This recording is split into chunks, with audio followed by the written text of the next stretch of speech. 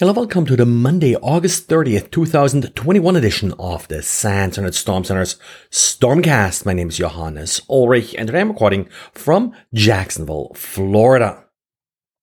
Late last week, the security team of Viz.com in coordination with Microsoft disclosed a critical vulnerability in Microsoft's Cosmos database. Cosmos is a NoSQL database that Microsoft hosts as part of its cloud offerings. The vulnerability was exposed via the Jupyter Notebook feature in Cosmos DB. Jupyter Notebooks are often used to experiment with code by providing a web-based interface that can easily be used via a browser, really popular sort of with Python, for example, as one would expect. Microsoft will provide the user with credentials to access the data in Cosmos DB. When you're using this Jupyter Notebook feature, there are also special Jupyter credentials that are being issued, but apparently enabling the Jupyter Notebook feature will allow other Cosmos DB users access to your database.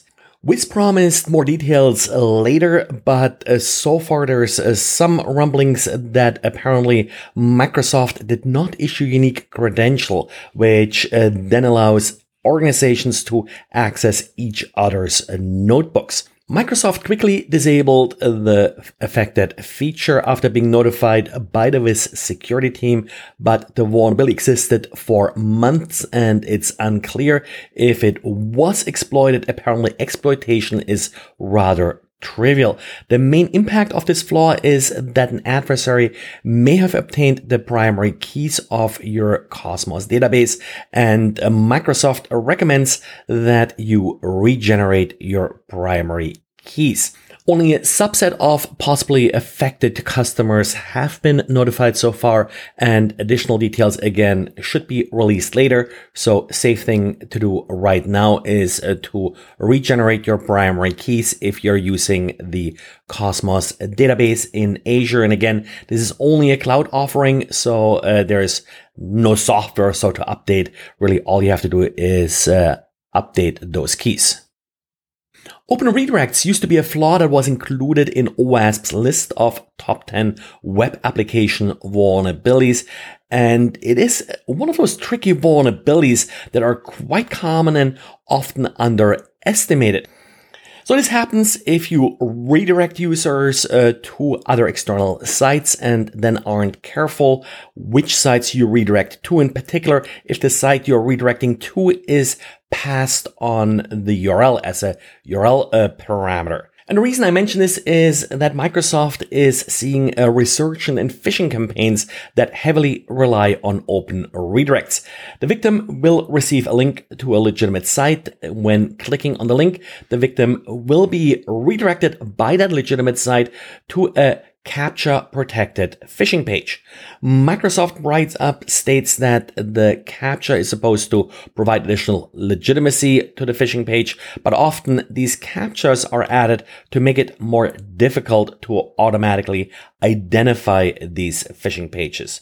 Take this as a reason to not ignore open redirect vulnerabilities in your environment, but fix them.